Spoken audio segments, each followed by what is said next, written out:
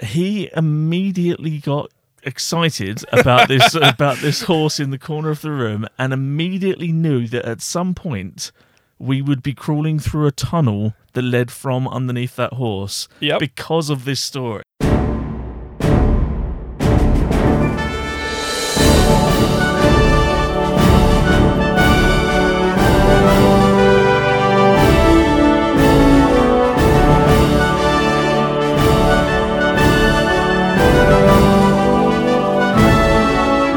Welcome to episode 1 of the podcast For You, The War Is Over, hosted by me, Dave, the history nerd. And by me, Dave, the tech geek.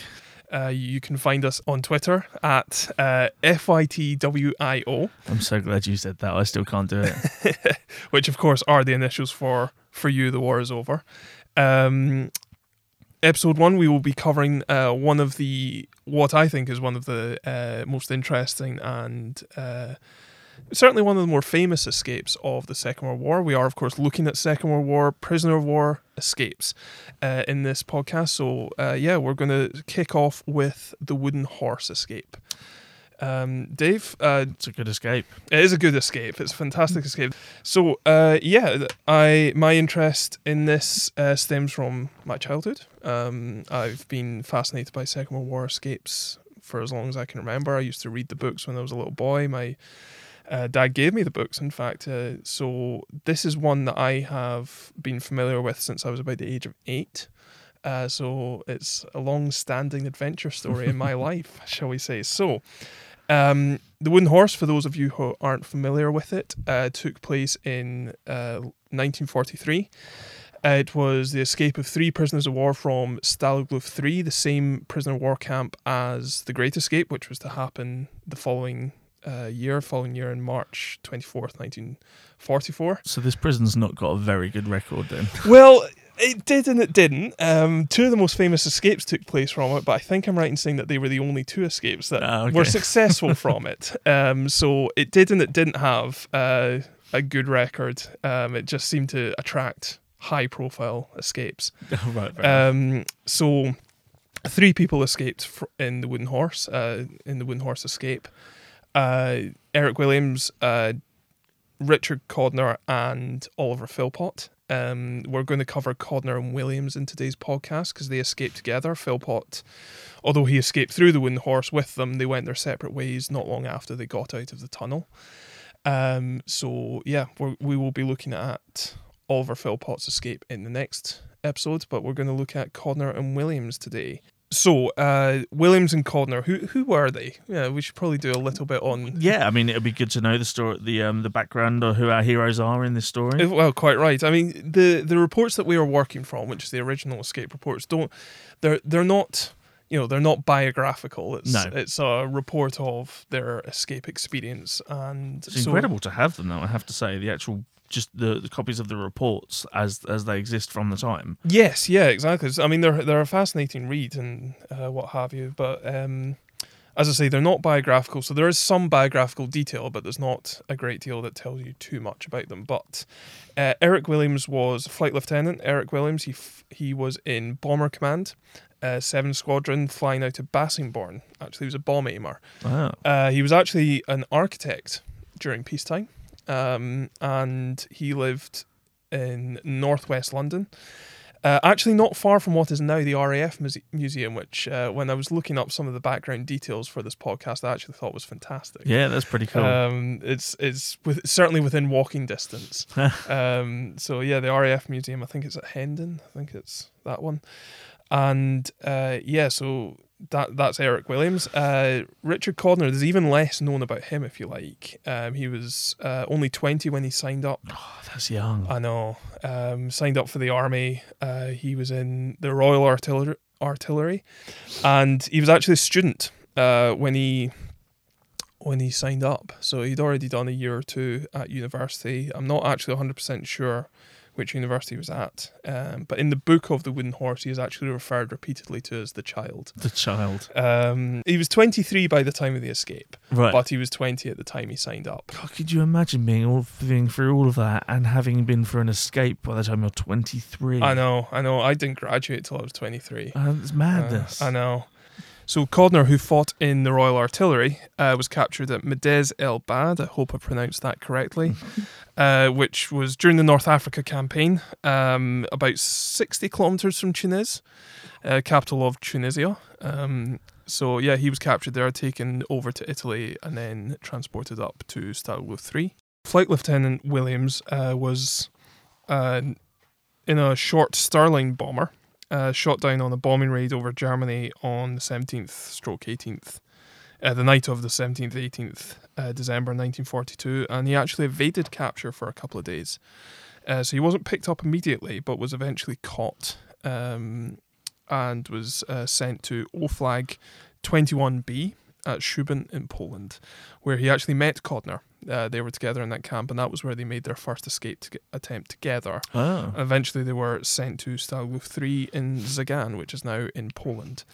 So they were caught in their first escape attempts. They were caught in their first escape attempts, exactly. But it did mean that they had previous escape attempt experience. And they were tenacious. Tenacious, exactly. There did seem to be a certain type of person who would try escape. It was actually a minority. It was a very small percentage of the prisoner of war camp population who would attempt it. Estimates range between 5 to 15%.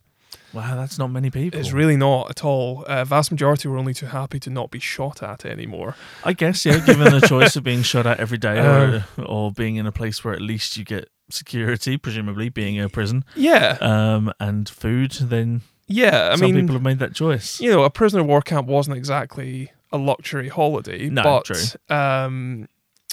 Yeah, I mean, you weren't on the front line. You weren't being shot at. You weren't being shot down. You weren't being bombed. It was relatively safe. It was relatively warm, and it was relatively well fed, in the sense of there was a minimum number of calories that they needed to receive every single day by legal requirement, and they largely did. Okay. These were supplemented by the Red Cross parcels, Right. so they were regularly receiving top-ups on that. So they were... As I say, it wasn't Butlins. It wasn't, it wasn't a holiday camp. I love that your choice to go to is Butlins. Yeah, which I've never stayed in my life. But, it wasn't a holiday camp, but it was relatively safe, warm and secure. And so the vast majority actually took the opportunity to not be shot at for the rest of the war. Even educational opportunities. You could study for your degree. A number of people did. In fact, Tolkien marked prisoner of war camp exams. Really? Yes. Little side note. Fascinating little side note. He was known to mark prisoner of war camp exams. I wonder whether he drew any inspiration from any of the exams written by the prisoners. The Mines of Moria, drawn from various tunneling efforts. Yeah. So yeah, it was a relatively small percentage of the prison population who would attempt escapes, and so yeah, there's. It was a certain type of personality, and tenacious is certainly one of them. But we can go into that in greater depth in another episode. It was Williams who actually came up with the wooden horse concept for escape. So maybe to give some background detail, Stalag 3, as anyone who has seen the film of The Great Escape will know, was on a sandy plain. Trees were removed, so it was surrounded by a tree line, but it was on a sandy plain with a whole series of huts right in the middle of any compound. It was made up of 4 compounds, I believe, and all the huts were located in the middle of the compound, meaning that any tunnels that were dug from a hut had to be around about 300 feet long, which is... It's a long tunnel. It's a long tunnel. It's also, by extension, means that it's going to have high engineering and high construction levels. Yeah, because something like that would collapse easily, surely. Yep. In order to get around that, in the Wooden Horse, they decided that they would start digging the tunnel in the middle of the exercise compound. So every compound had a space for exercise, so whether that was playing rugby, football, hockey, whatever, or just walking around the compound. In fact, I think I'm right in saying that they even established a golf course in at least one of them. It might even have been this one. There was an exercise compound, what they called the circuit, and people would walk around it or use it for various forms of exercise. And Eric Williams, who was, of course, familiar with the Greek tragedies and Yep. various Greek stories from a classical education, hit upon the idea of the Trojan horse. Which of course is very famous. Yep. In which, you actually would probably know this one better than I do. Do you want to give some detail on the Trojan horse? Well, you see, now you've put me on the spot to see whether I can remember any of these details. But it was during the sack of Troy, wasn't it? It was The armies of Greece. I Was believe it? so. where see, I'm going to have to double check this, and if the details are wrong, I'll either look really embarrassed, or you'll hear an edited version of me coming from the future to change this now. But I believe it was that they were trying to break in and sack Troy as a city, but were having not much success.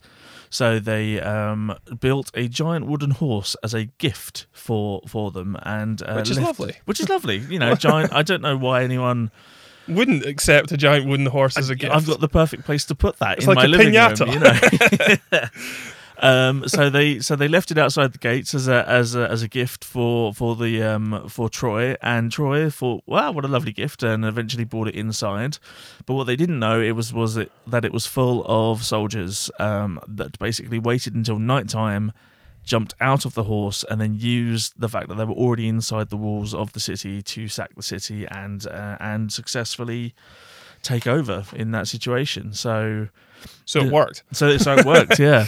So Eric Williams was inspired by this story to build a wooden vaulting horse, the sort of vaulting horse you might find in any standard gymnasium. I was going to say, just to be clear, he didn't build like a small wooden rocking horse. Or No. that. It was as I say, a gymnasium-style vaulting horse, the sort of thing that you still see to this day in the Olympics. Yep. And so it managed to sign up a whole bunch of prisoners of war to take part as vaulters, because of course the point was that it had to appear to be a legitimate source of exercise. Mm-hmm.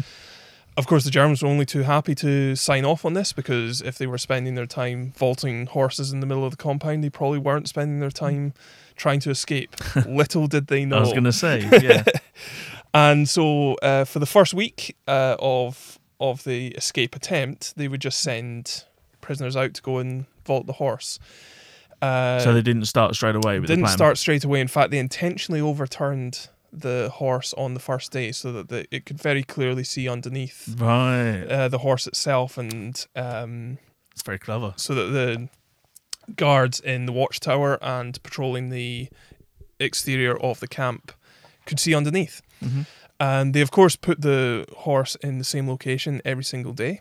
This partly so that they secured their own space for vaulting, so it wasn't in the way of anyone taking part in the... So the horse didn't live in one area, they moved it. No, it would be kept overnight in, I think, a space in the theatre, Right, okay. or in the barber shop or something like that, and then would be taken out for an hour's exercise every single day, sometimes twice a day. Okay.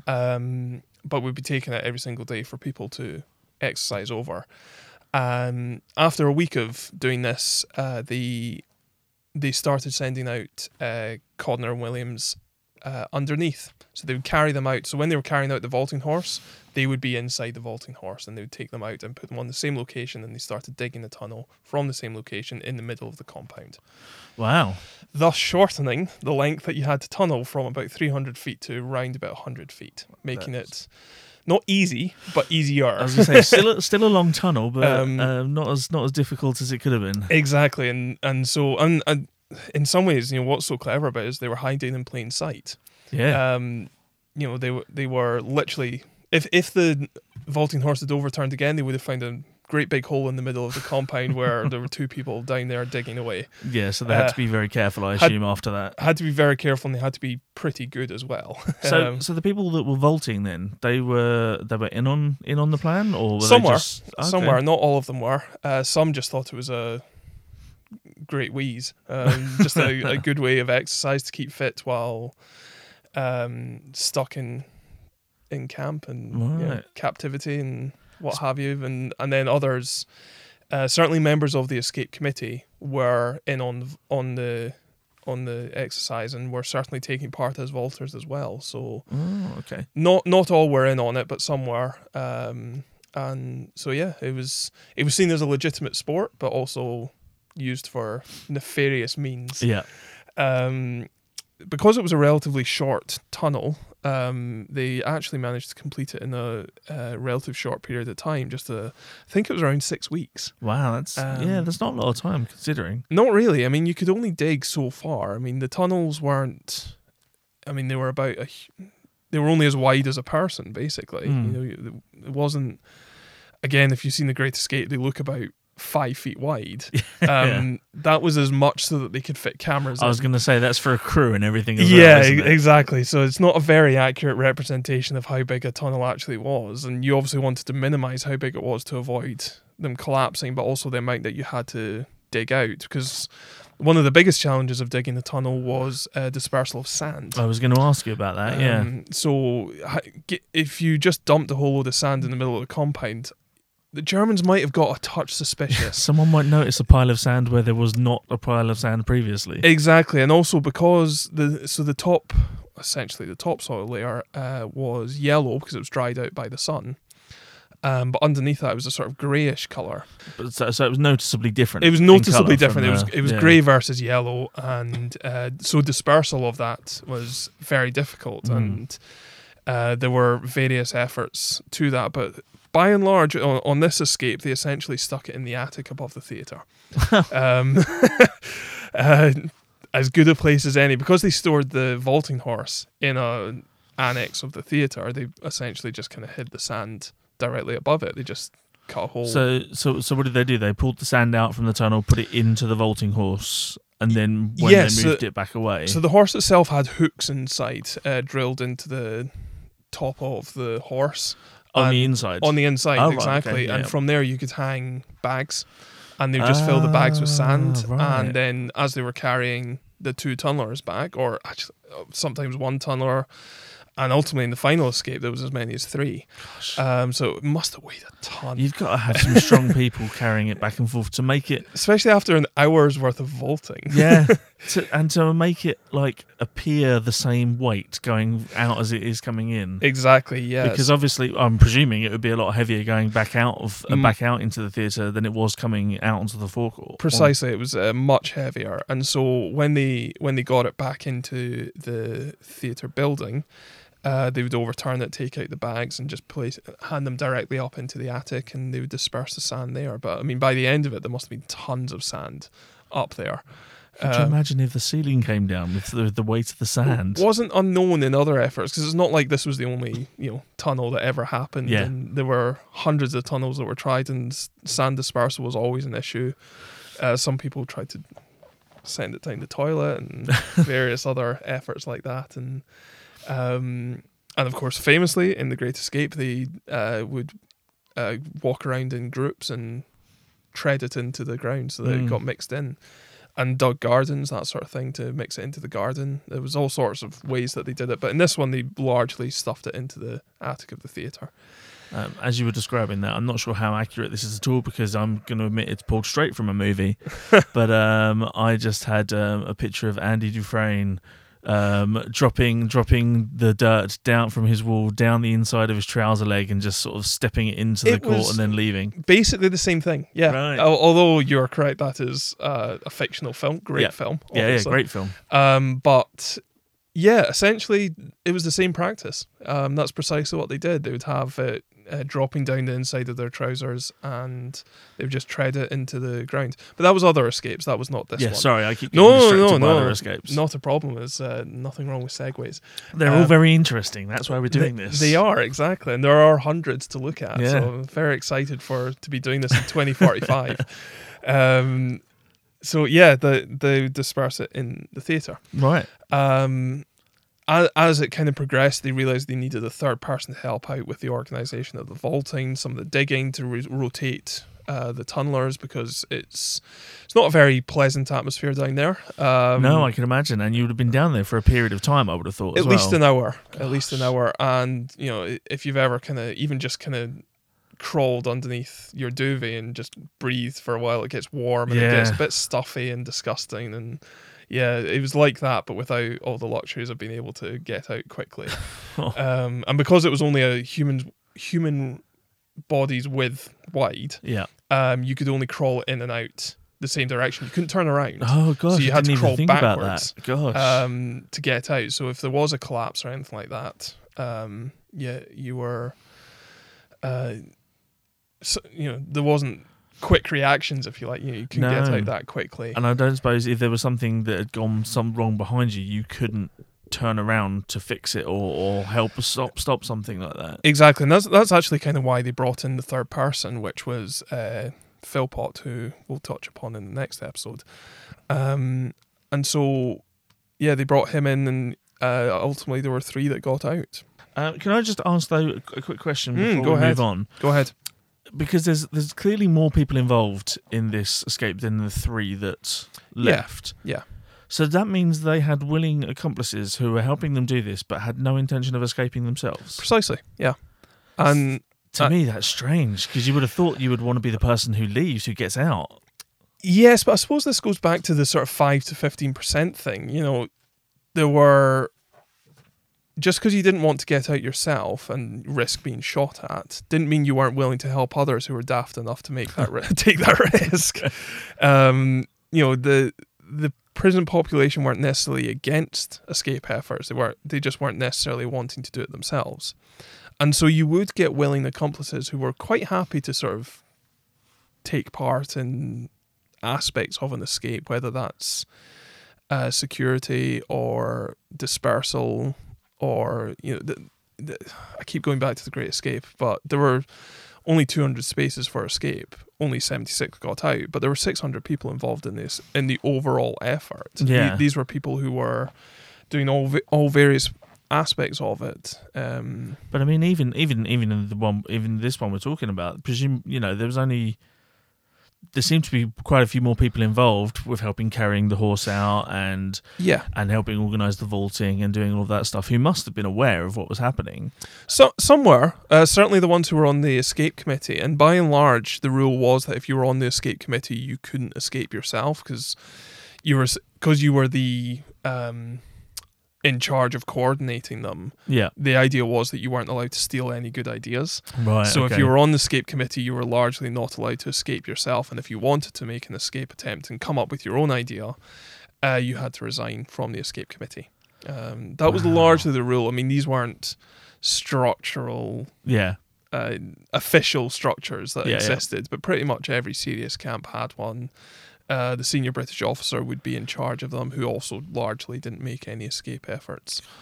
And so, but as I say, just because only 5% or so were involved in direct escape, 15% were largely involved in the overall escapes. But you still had 85% of the population who were always willing to help out here and there, maybe lend some food or just a little bit of effort here and then. Vaulting, some of them, it may be that they were a great gymnast at school and just wanted to stay fit and thought it's a great idea, and if it helps someone get out, so be it.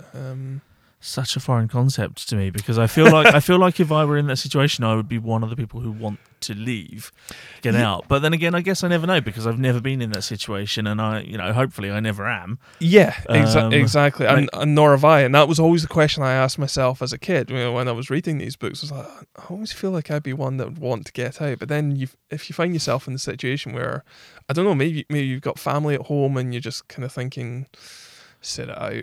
Yeah, it'll be fine. Go back to a nice career, comfortable home. Yeah, wife and 2 children. I guess it's because in those stories, especially the ones that have been sort of fictionalized, the people who escape are the heroes, and you always want to see yourself as the hero. But I think, thinking about it as an adult now, if it would happen now, I would probably just be like, look, it's not great here, but I can survive and get out the other side. Exactly. And I suppose that this is where prisoner war camps were different from normal prisons as well, as we now know them.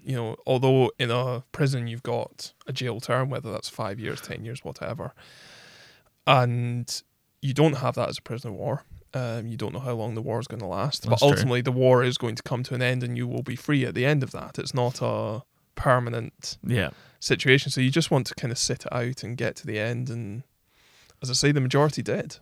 That was precisely what the majority wanted to do. Unless you're the tenacious little buggers that these are. Yeah, exactly. And I think in a way that we aren't these days, they were brought up more and more on adventure stories in a way that we aren't so much nowadays. Obviously, the classics like Treasure Island and Kidnap, which I have mentioned before, Yeah.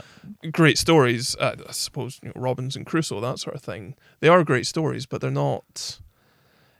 I don't think they're as familiar with millennials as there perhaps were in the 1920s and 30s. No, that's true. When these guys were growing up, and without trying to sort of be post-imperial, the imperial story was still a relevant thing in these days. It wasn't in a way that it's not now. We don't have the empire anymore. Yeah. So people going off to, the likes of Livingston going off to find Victoria Falls as they now are, were exciting stories, and people were brought up on these in a way that we're not so much now. We're almost discouraged from hero worshipping heroes of the empire in a way that they weren't then. They were encouraged to follow these people. Lawrence of Arabia, that sort of thing, was a very current figure, and stories of escape from the First World War were very current as well. It was only 21 years between the war, and there were escapes in the First World War as well. And so, the Adventure Club, I think it was called, the Escaping Club, by Johnny Evans, I think his name was a bestseller between the wars, and it was his story of escaping from a camp in the First World War. And so The Road to Endor is another one from the First World War, and these were current stories, and a number of them do make reference to having read these stories as young boys and then had their chance to replicate them in their own adulthood. Yeah. And I think nowadays we don't have that so much. Just because I read them as a child, that's as much to do with because of the fact that my dad grew up during the war and so was familiar with these stories from his own teenage years and saw that I was interested and so encouraged me to read them. But that doesn't necessarily mean that that was standard practice amongst our generation. No, I have to say it wasn't for me, and for other people I know, or anyone I know for that matter. I think it's safe to say you are the person who I know who has been the most involved, like story-wise, with these sort of stories. Probably safe to say, of our circle, certainly. And so, that's, I suppose, where you find that 5 to 15% of escapers are from that subsection. Okay. Speaking of, how did they prepare for the actual escape then? So there are two parts to an escape. You have to get out the camp, but then once you're out the camp, you've still got to get out of occupied Europe. Yeah, because it doesn't just finish once you get out the ground at the other side. Yeah, exactly. And in actual fact, I think the second part was the harder part. The real work starts once you've got out the camp. Yeah. When in camp, you've got as much time as you like to prepare and dig and I guess build a vaulting horse out of Red Cross parcels and you got loads of time. And I guess if you're in the camp and you sort of say to yourself amongst your groups, right, we'll try it today. Something happens and you go, right, we can't do it today. We'll be back tomorrow. Once you've got through and once you've made that decision, you can't delay anything by a day. You can't. No, relax. Not you at just all. have to crack straight on with it. Exactly, and you need to get as far away as possible, as quickly as possible, and often that dictated how people travelled once outside the camp. Okay, but all the preparations, of course, took place within the camp, and so you prepare your clothes because you had to assimilate. You couldn't exactly wander around in an RAF uniform in occupied Germany. Well, not that Germany was occupied, but occupied Europe in the middle of the Second World War. If you were in an RAF uniform, you were probably going to be picked up pretty quickly. Safe to say. Equally, if you're in a British Army uniform, they might notice it. Yeah, possibly. So you had to find a way to convert either your uniform or some other form of clothing into civilian style clothing. You also had to take food because, of course, you weren't given ration coupons. Quite often you had to take money with you, especially if you were travelling by train or staying in hotels, which some did, and they did in this escape.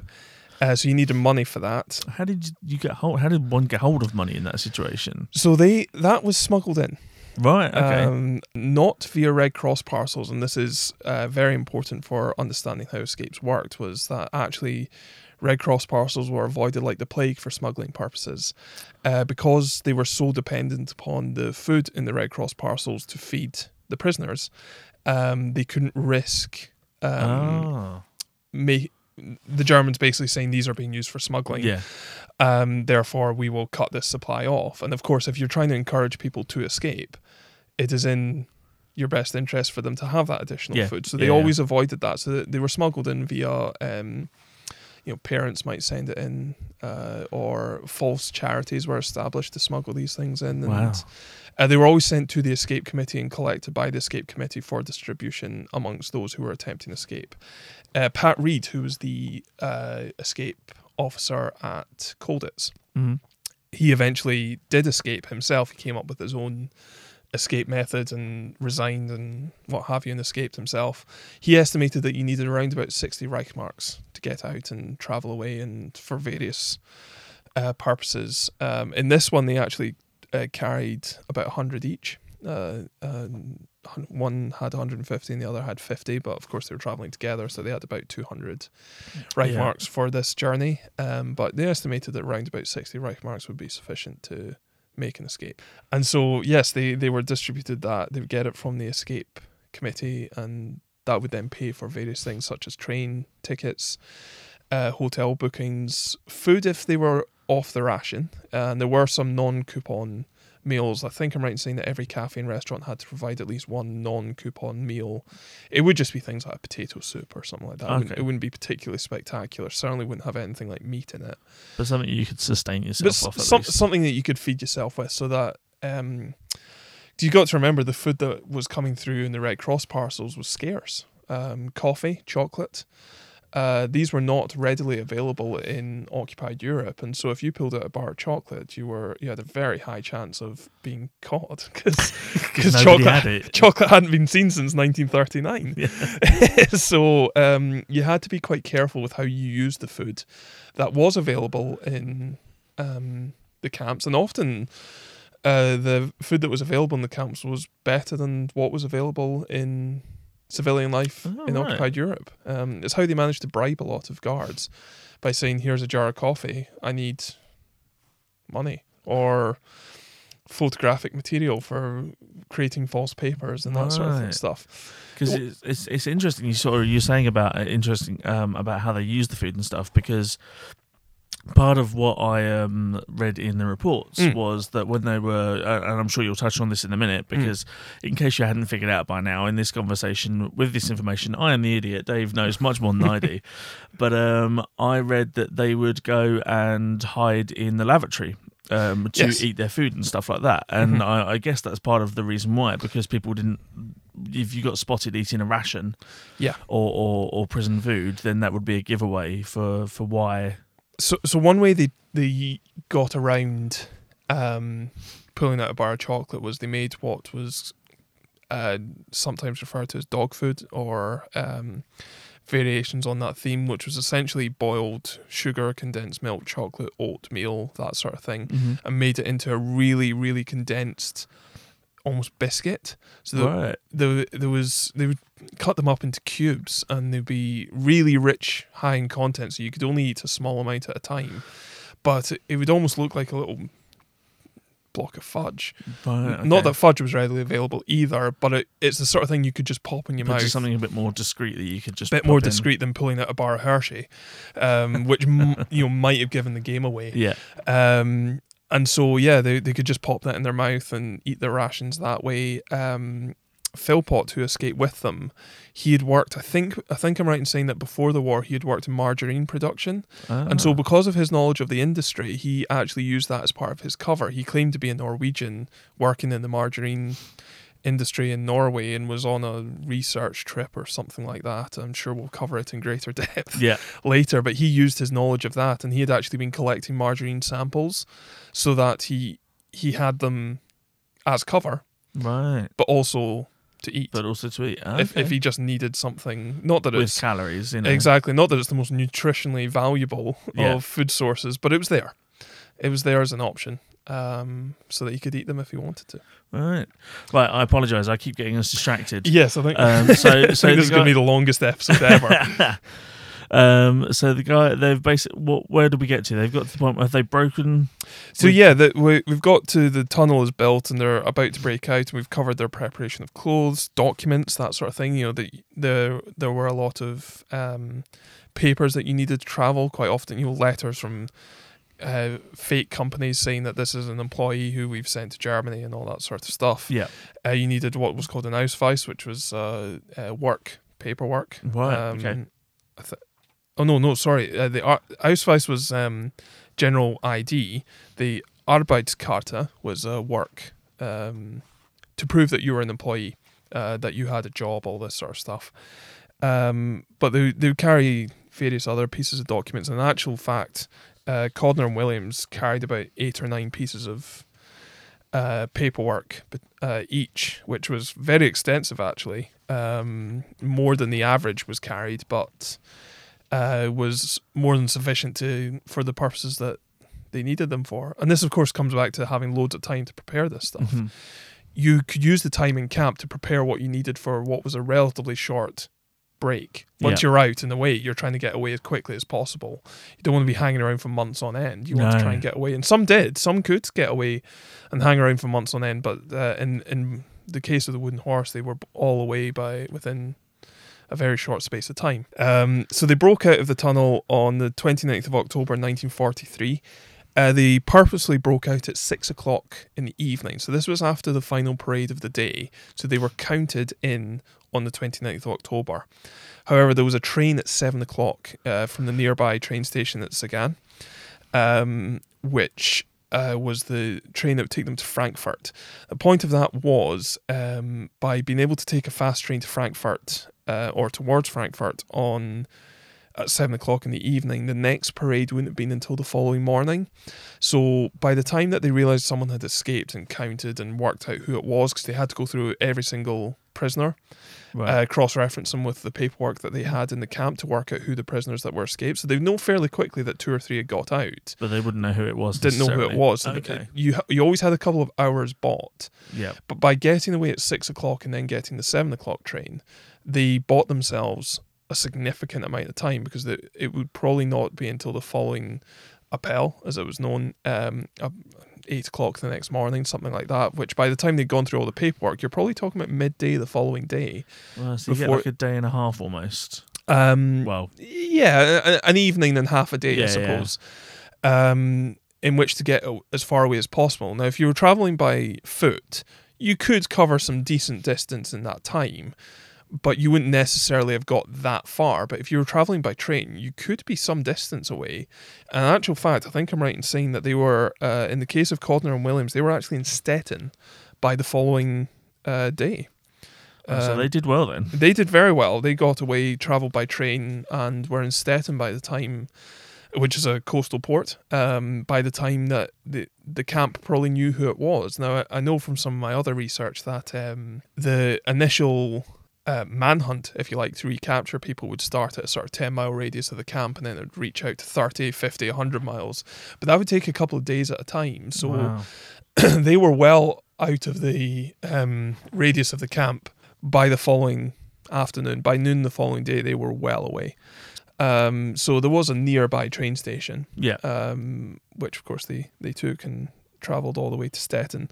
What's interesting from this one, for me, is that although they didn't take a direct train to Stettin, they would take a series of local trains.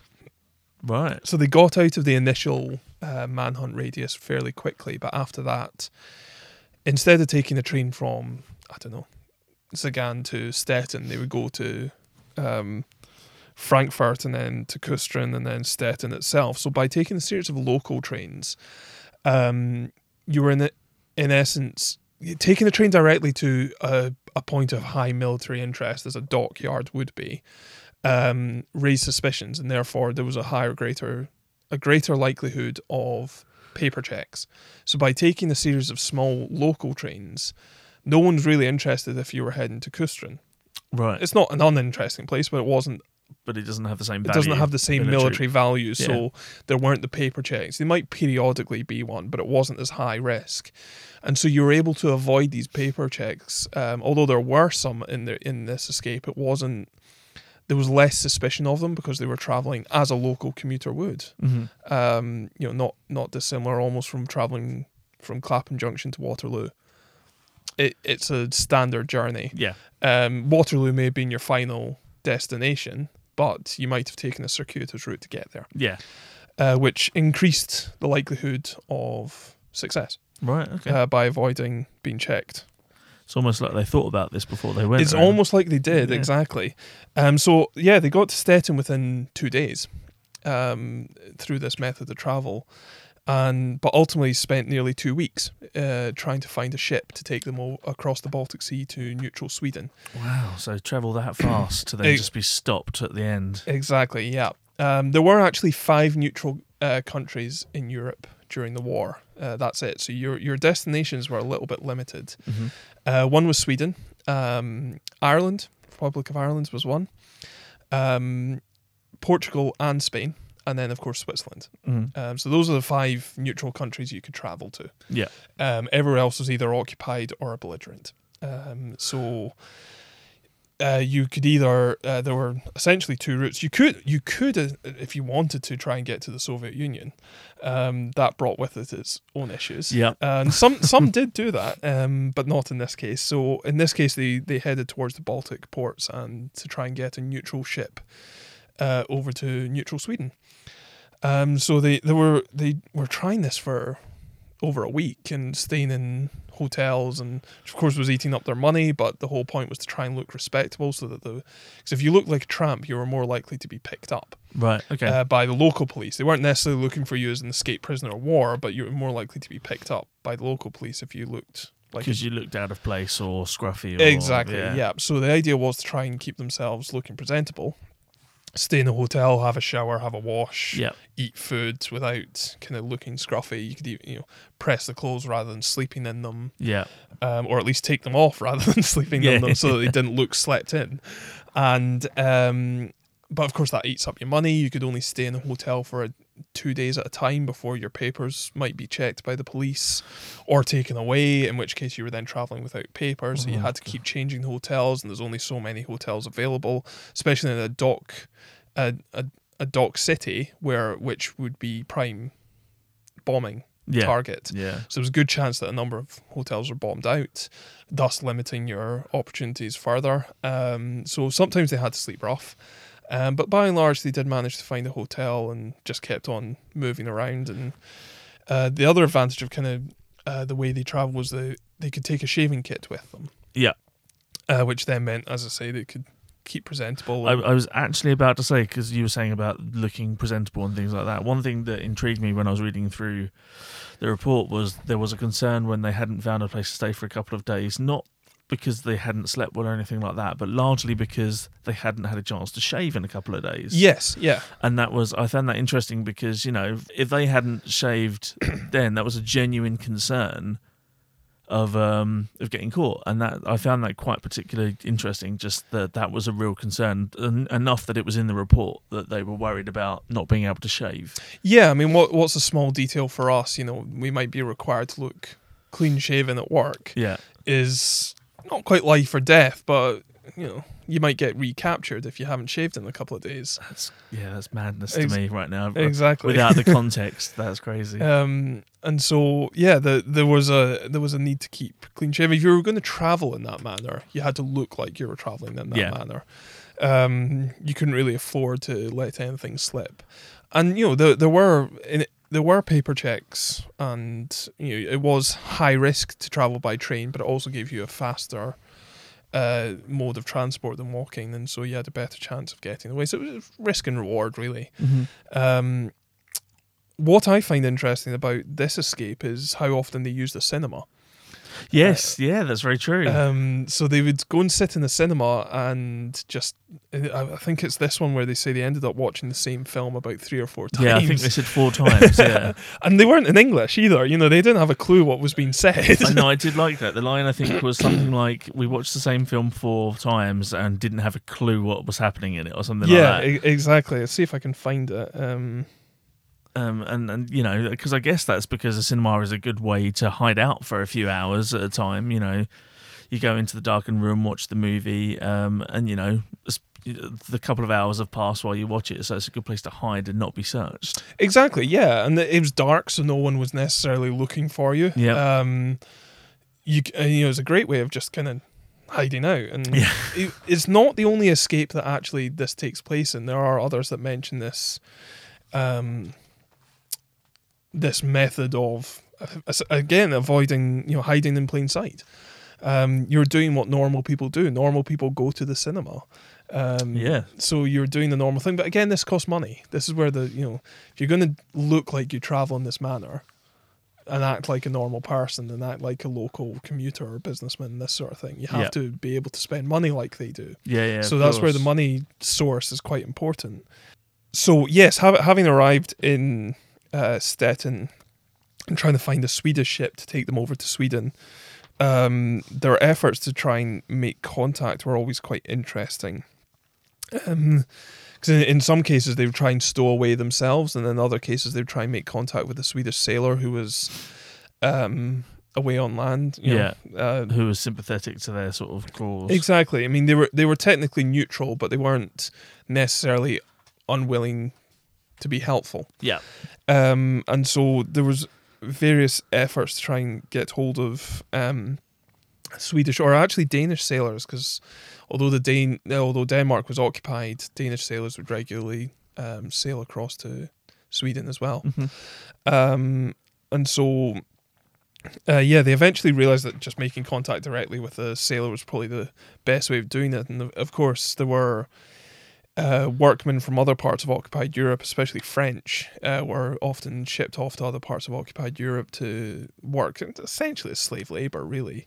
But because there was a high number of Frenchmen who were of military age, but realistically unwilling to serve, or the Germans weren't particularly wanting them to serve due to the high likelihood of desertion or let's put it this way: the French weren't willing to serve them, and the Germans didn't really want them to desert. So they didn't tend to put them into the army as such. So they put them into what it was in effect slave labor, whether that was emptying docks, that sort of thing, or mining, anything really along those lines. And so one episode was they managed to make contact with some Frenchmen who took them to a cafe, and it's almost worth reading this out because have you got it? I've got it. Go and read it out. I think I know which part you're going to mention. It's quite good. And so so it's he took us to another cafe where he sat us down at a table and told the waitress in a loud voice that we were Swedes and that if any more Swedes came in, they were to show us to our table. He then walked out and a German woman came across to us and started to talk in Swedish. Of course, Williams and Codner didn't speak a word of Swedish. No.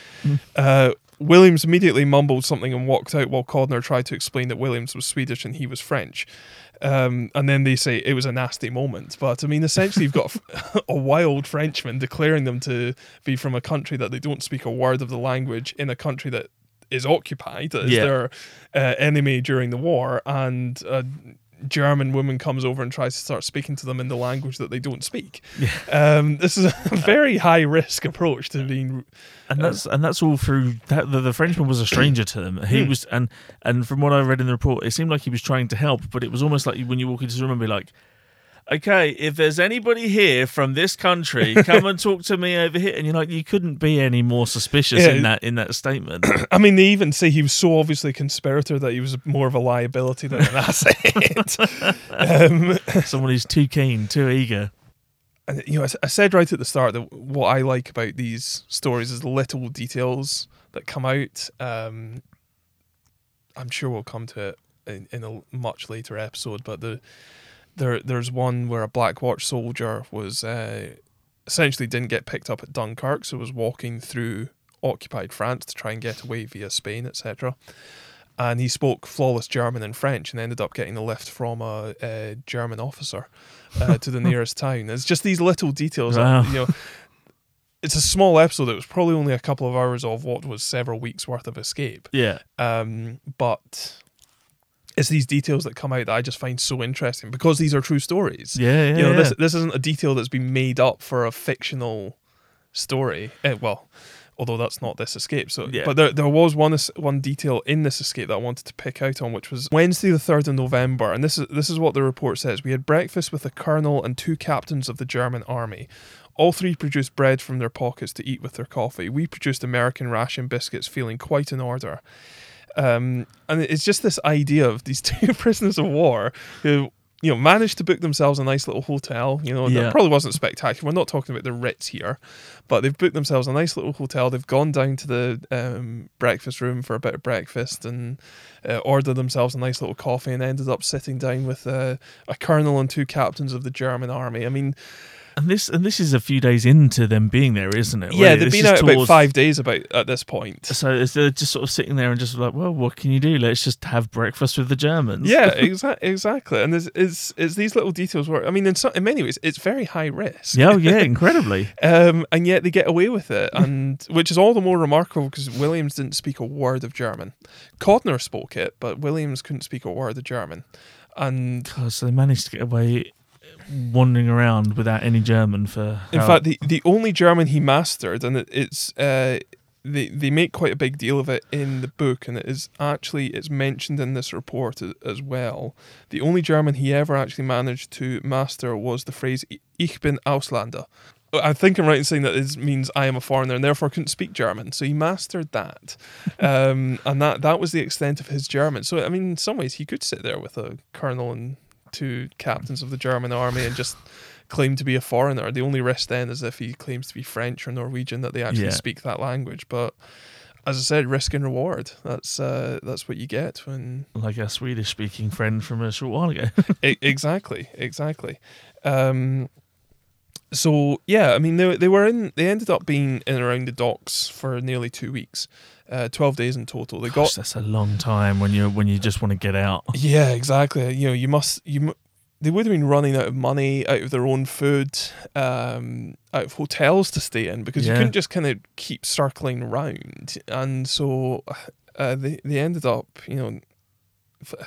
at some stage they even ended up spending a night in one of the French work camps. Really? Yeah, exactly. So yeah, they ended up spending the night there, and I think it was through the Frenchmen there that they actually ended up making contact with a Swedish sailor.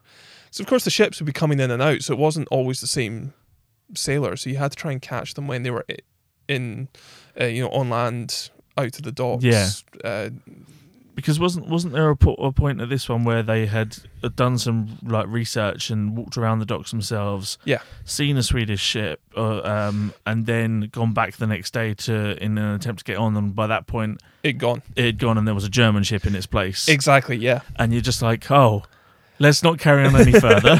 Let's double back. Exactly, and that must also be just heartbreaking. You've identified the ship you want to get on. You go back the next day thinking, right, brilliant, gonna find a way, find a sailor, or even just stow away yourself and just find a nice little hiding place. And then it's gone. So they eventually managed to make contact with. Actually, it says here a Danish sailor. Who was happy to take them on his ship, which is great, and there are pluses and minuses to that. Mm-hmm. The positives are, of course, they were getting away, they were on a ship. Yeah. The minuses to that although the Danish ship was going to Sweden, it was going via Copenhagen, which was in occupied Denmark, and then on to Oslo, which was in occupied Norway. So there was quite a lot of you were sort of it's very much out of the frying pan and into the fire. Yeah.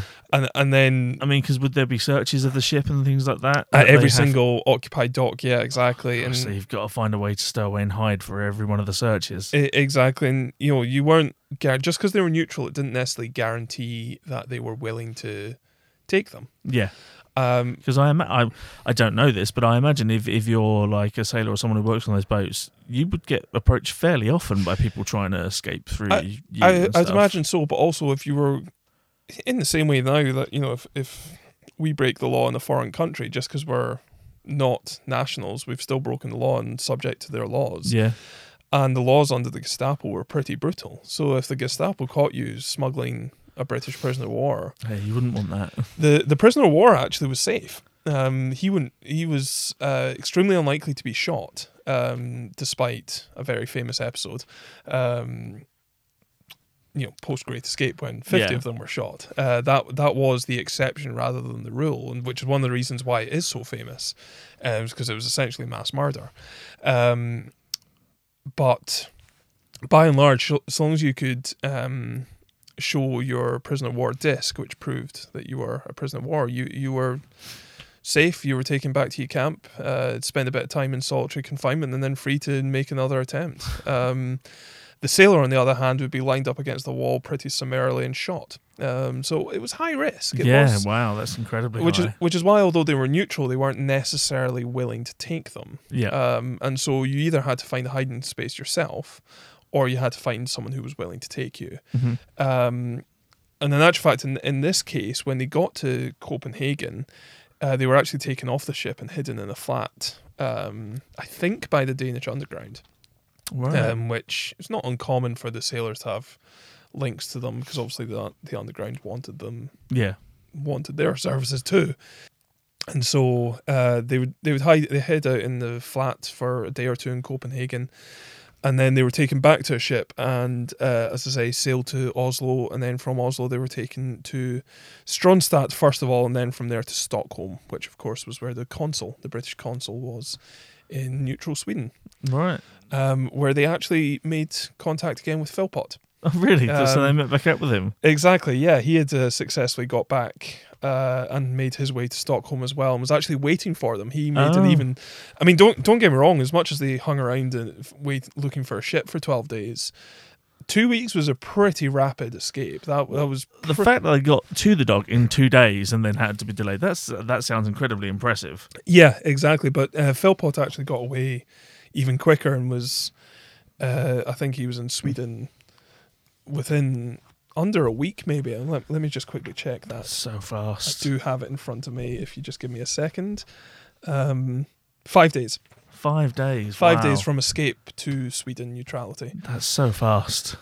Yeah, it's very impressive. So he was actually waiting a full 9 days for them in Stockholm. So and from Stockholm, they actually ended up staying in Stockholm for about a month. Right. Okay. Until they could organise a flight back from Stockholm. They'd fly from Stockholm all the way back to, quite often, Scotland. I think I'm right in saying that they flew into RAF Lookers, which is in Fife, near St Andrews. Right, okay. And then they'd come down from Scotland. Exactly, because it's the nearest landing spot. Yeah. If you go over Scandinavia. I guess, yeah, straight, yeah.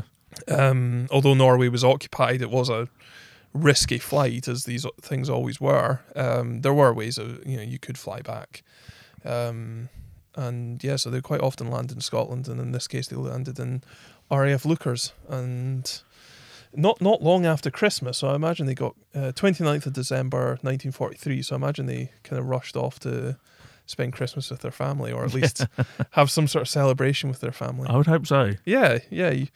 And so, yeah, one of the reasons I wanted to start on the wooden horse, a number of reasons. First of all, it's a very innovative escape. To manage to dig a tunnel from the middle of the compound. When people are watching you every day. Exactly. That's crazy. It's, it's in many ways it's ingenious. It's one of the cleverest escapes, I think, from the entire war. That's not to say there weren't other examples of escaping genius that took place, but I just think it's one of the most intelligent, innovative escapes that took place, as I say, by digging the tunnel right in plain sight in the middle of the compound and getting out, and then getting away so quickly. It's got so much going for it. I just find it so interesting. But also, it was one of the first escapes that was to be published. after the war. So the Okay. first version of the book was published in 1945. It was then rewritten in 1949 and published in 1949 under the title of The Wooden Horse. The first version was known as Goon in the Block, a goon being a derogatory term for a German guard Right. amongst the prisoners of war.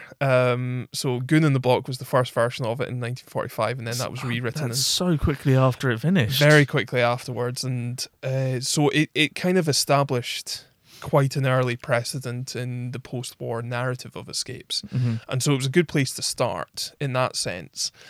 Because of that, it was also one of the first films that was produced. And, I mentioned The Great Escape, but there were a number of escape films that were made, such as The Colditz Story, The Great Escape, of course, and The Wooden Horse. I mean, The Great Escape's one of the later ones. It was released in 1963, which is still only 18 years after the end of the war. I mean, it's not long, but so when in that context, the film The Wooden Horse was released in 1950, so only 5 years after the war, only 1 year after the book was published, and in actual fact, there were prisoners of war who were extras in the film. Really? That's quite interesting. From the original camp, that some people who were doing the vaulting in the film were prisoners the of war. vaulters from the prison. Oh wow, that's incredible. I believe so. Maybe that's an urban myth, but it's on the IMDb trivia. I choose to believe that that's true. It must be. If it's on IMDb, it must be true. Because everything on the internet is true. Yeah, exactly. It's flawless. And so it set an early precedent in terms of published escape stories, but then of course it had the impact of being one of the early films as well. Yeah, and And it was also one of the first books that I read in terms of the escape stories. I mentioned earlier about how I read these when I was a young lad, and it was one of the very first books that I read. And so I've been familiar with this story from about the age of 8 or 9. And so it seemed very appropriate to have the Wooden Horse escape as the first episode of the podcast for you. The War Is Over. I have to also say, just a sort of small personal story that I will interject slightly here. I know where this is going. Having known Dave for a while, just a short while ago, earlier this year, we did an escape room for his birthday. We did. Which was World War II themed. Prisoner of war had to escape from the POW camp. And in the corner of the room when you first walked in, there was a wooden horse. There just was sat a wooden in the vaulting corner. horse. Yep. A wooden vaulting horse that, for the rest of us, we all kind of went, oh, that's a nice aesthetic. Yeah, everything that's there, looking around the room.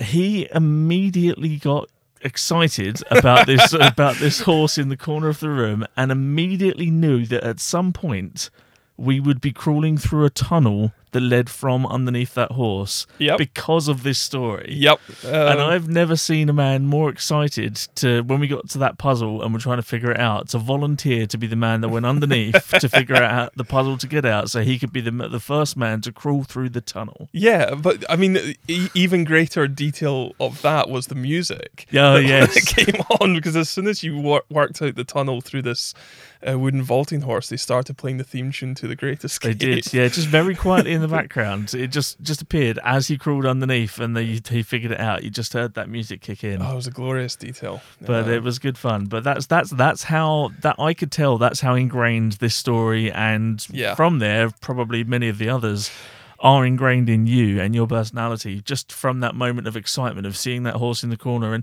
knowing before the rest of us in the room. You knew before us. Yeah. That was going to be happening. But I didn't want to ruin the fun of working out how we got there. Yeah, exactly. I didn't want to go straight to it, because it's part of the fun is working out how you reach the point where you get to climb through the vaulting horse. Yeah, and so and that's exactly it. You didn't mention it until we had got to that point, and you were just like, "Yeah, I knew that was happening." Yeah. So yeah, that was the story of Williams and Codnard's escape via the Wooden Horse. Okay, well, thank you everybody for listening to this week's episode. We hope you've enjoyed it. If you have, please consider subscribing to the podcast. We could be found on Apple iTunes, Google Podcasts, or basically any of your favourite podcast platforms. Or you can follow us on Twitter on @FITWIO. If you'd like to send us a more long-form message, then you can also email us at fytwiopod@gmail.com. Thank you very much for listening. Thank you.